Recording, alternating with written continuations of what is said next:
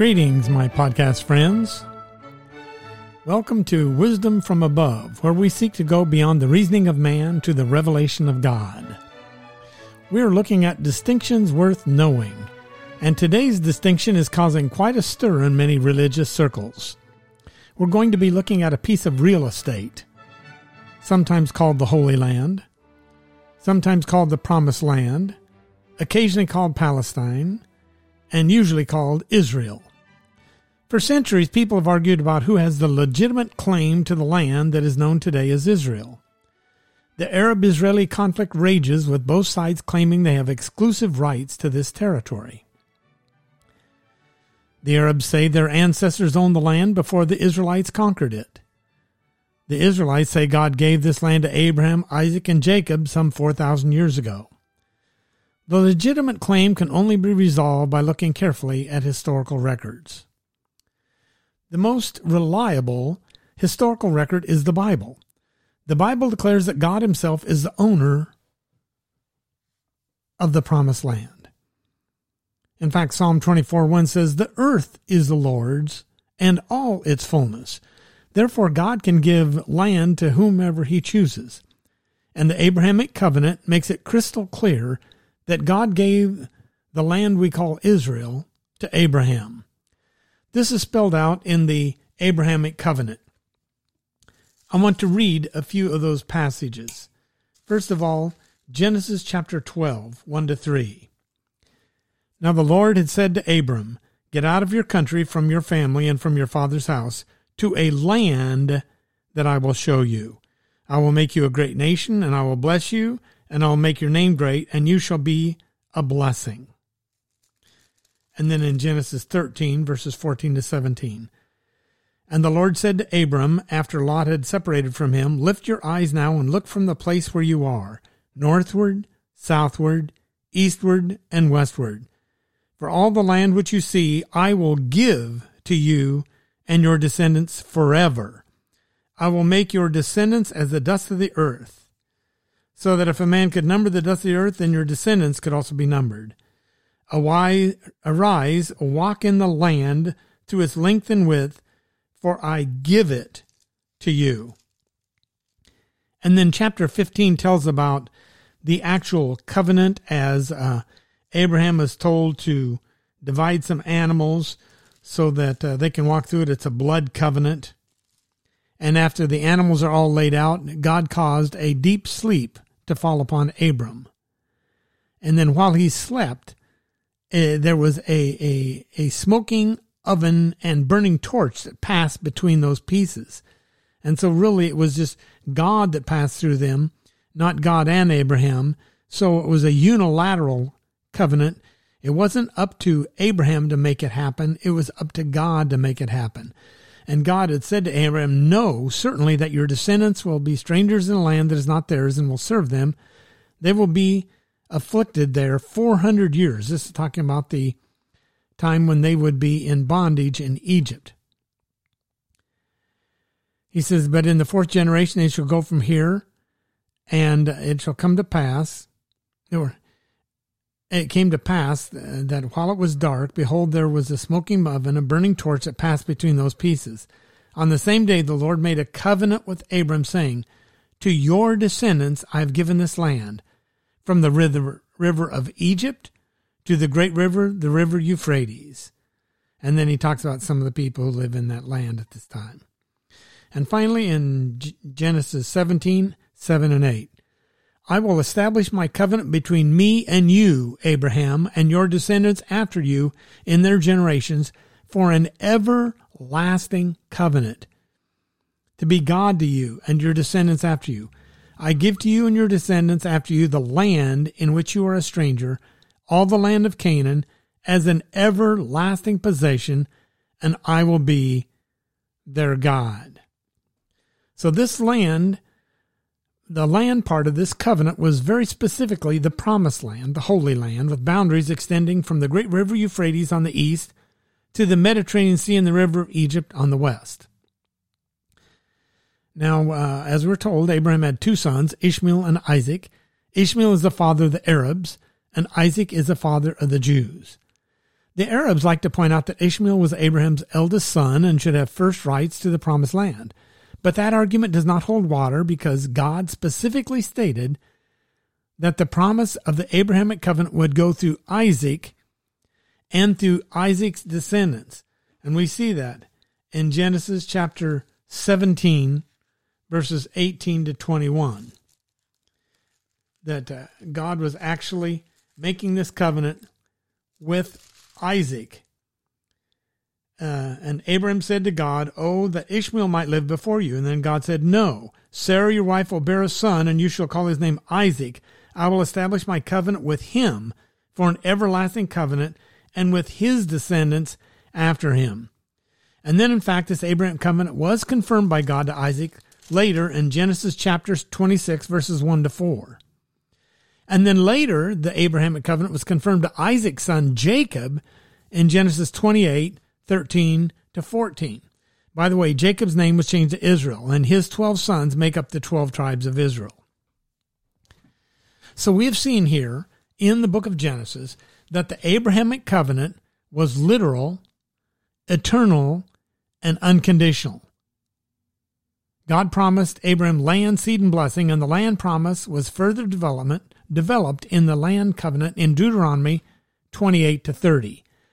In that covenant, in Deuteronomy 28 to 30, we learn that if the Jews obeyed God, they would remain in the land and be blessed. But if they disobeyed God, they would be removed from the land and cursed. Consequently, ownership of the land for these Jews, these descendants of Jacob and Isaac, is unconditional. But occupation of the land is conditional. Let me say that again. Ownership of the land is unconditional, but occupation of the land is conditional. I want to illustrate that truth. We gave our son a big wheel. He owned it. But there were rules. He was to ride it only on our property and the sidewalk. He was to stay off the street. On one occasion, he went on the street. And his big wheel got put up for a while. He still owned it, but he didn't occupy it. The same is true for the Jews and the Promised Land. They always fully own it, but they don't always fully occupy it. And just as God declared and prophesied, they had 400 years of captivity in Egypt. And then God gave the Israelites authority to conquer the inhabitants of the east and west sides of the Jordan and to take possession of the Promised Land. This took place about 1,450 years before the birth of Christ. Joshua led the Israelites across the Jordan to conquer the Promised Land. God then divided the land of Israel among the 12 tribes of Israel. For the next 350 years, Israel was ruled by the Jewish judges of Israel. Then for the next 120 years, Israel was ruled by the Jewish kings Saul, David, and Solomon in the United Kingdom.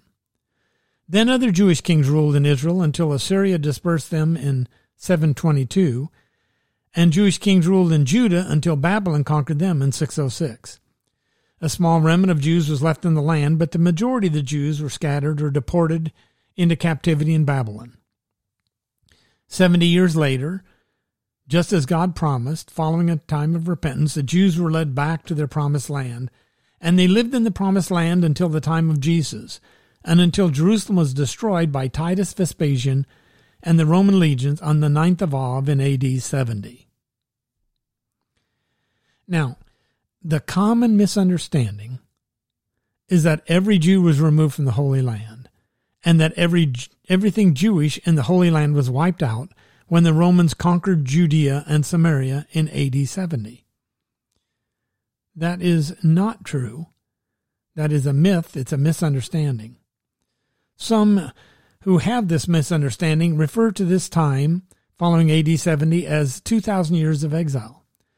But in reality, there was no 2,000 years of exile.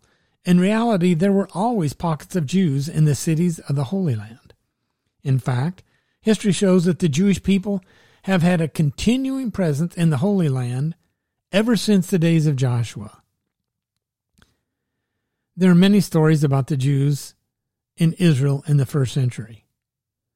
And then in the year 212, Roman Emperor Caracalla granted citizenship to subjects of the Roman Empire provided they had a homeland. And Caracalla granted citizenship to the Jewish people since it was understood that they were in a country of their own, the Promised Land. So this Roman emperor was recognizing that the descendants of Abraham, Isaac, and Jacob had a country of their own, the Promised Land. In the 7th century, more than 20,000 Jewish fighters from the Promised Land participated in the siege of Tyre. The Jews of Jerusalem also joined forces with the Persians to defeat the Byzantines in hopes of gaining their independence in 614. Between the 7th and 10th centuries, the cities of Tiberias and Jerusalem were centers of Jewish scholarship. It was during this period that the Masoretes fixed the pronunciation and cantillation of the Hebrew Bible by adding vowel points between the Hebrew consonants. In the 11th century, Crusaders killed thousands of Jews in Jerusalem, but when the Muslims under Saladin overthrew the Crusaders, they allowed the Jews to live in Jerusalem. In 1492, when Columbus was preparing to set sail, Spain expelled its entire Jewish community, more than 200,000 Jews, and many of them went to a small city in northern Israel called Safed. By the 16th century, Safed was a thriving epicenter of Jewish life in the Holy Land, with 21 synagogues and 18 Jewish houses of study. In the 18th and 19th century, the land of Israel had a massive influx of Jewish settlers from Russia and Europe. At the end of World War I, the Ottoman Empire was split into two great sections, with the northern half, Lebanon and Syria, the French Mandate going to France, and the southern half, the west bank of the Jordan all the way over to the Mediterranean Sea, the British Mandate going to England. The British called their area by the geopolitical term Palestine. Britain's task was to establish a homeland for the Jews. British Foreign Secretary Arthur James Balfour made a momentous declaration known as the Balfour Declaration on November 2, 1917, announcing the British government was prepared to establish a Jewish home on the Jewish people's ancestral land. At that time, there were almost 100,000 Jewish people living in Israel. Between 1882 and 1948, thousands of Jewish immigrants settled in Israeli cities like Rishon, Lezion, Petah Tikva, and Tel Aviv. Many influential Israelis who were born in the Promised Land before Israel became a state were instrumental in establishing the modern state of Israel. Moshe Dayan, Israel's late defense and foreign minister, was born in a kibbutz near the Sea of Galilee under the rule of the Ottoman Turks in 1915. Ariel Sharon, Israel's 11th prime minister, was born in British Mandate Palestine in a village northwest of Tel Aviv in 1928. What have we learned? Oh, clearly, the Roman destruction of Jerusalem in AD 70 forced many Jews into exile, but it did not eliminate them from the Promised Land. This historical presence of the Jews in the Promised Land is very important. You know, it seems to me that often people get so caught up in mental gymnastics and peripheral details that they miss the obvious. It reminds me of the time Sherlock Holmes and Dr. Watson were on a camping trip. In the middle of the night, Holmes woke up and said, "Watson, look up and tell me what you see." Watson looked up and said, "I see millions of stars." Holmes asked, "And what does that tell you?" Watson thoughtfully answered, "Astronomically, it tells me there are millions of galaxies and potentially billions of planets. Theologically, it tells me that God is great and we are small and insignificant. Meteorologically, it tells me that we will have a beautiful day tomorrow. What does it tell you, Holmes?" And Holmes simply said, "Someone stole our tent." What a simple and obvious deduction. We need to get past the emotional arguments and the mental pride and the peripheral details and see the obvious. The Bible tells us that God gave the Holy Land to Israel. And history tells us that the Jews have had a long and unbroken presence in the Promised Land from the days of Joshua until now. Both of these very obvious facts reveal that Israel has the legitimate claim to the Promised Land.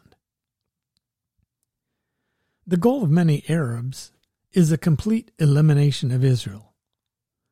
They falsely claim that they've been displaced by the Jews. They say the Jews are occupying their land, but history and the Bible reveal the Jews are the ones who truly have a legitimate claim to the Promised Land. You see, the heart of the Arab-Israeli conflict is not simply the occupation of the land of Israel. It's the very existence of the Jewish people of Israel. The Arabs want the Jewish people eliminated. Benjamin Netanyahu was right on target when he said, "The truth is that if the Arabs were to put down their arms, there would be no more war. If the Jews were to put down their arms, there would be no more Israel." God has a plan. The Abrahamic covenant of this land to Israel is literal, eternal, and unconditional. God has promised that Israel will never be eliminated or annihilated or destroyed. Israel will always have title to the Holy Land. Jewish ownership of the Promised Land is unconditional. Jewish possession of the Promised Land is conditional. And it's clear from history that disobedience cost the Jews full possession of land from time to time, but it never voided their title to the Holy Land. For those of us who are believers in Jesus Christ, this situation can be likened to the doctrine of eternal security. Redemption in Jesus Christ is a gift from God. Once received, eternal life cannot be lost. Bad conduct on the part of a believer who possesses eternal life can cut us off from many of God's blessings, but cannot nullify God's promise of eternal life. For a believer in Jesus, heaven is not just some hoped-for pie in the sky by and by. It's a guaranteed steak on a plate for which we wait. The Abrahamic covenant promises of land, seed, and blessing are a continual reminder of God's unconditional and eternal promise that he will preserve the Jewish people and that the Jewish people will enjoy the promised land of Israel forever. Dear Heavenly Father, I thank you that we who have placed our faith in Jesus Christ are guaranteed eternal life. I thank you that Jesus is preparing a place for us and that he's coming back to get us so that we can spend eternity with him. I also thank you that you have guaranteed Israel a future and a hope. I thank you that Jesus will one day return in power and great glory to set up his kingdom here on earth, where he will sit on the throne of David in Jerusalem, and all the promises of the Abrahamic covenant will be fully realized. Amen. Well, my dear podcast friends, this has been Dr. Harlan Betts bringing you wisdom from above. I'm wishing you a great week and God's blessings. Thank you for joining me in this passionate pursuit of wisdom from above.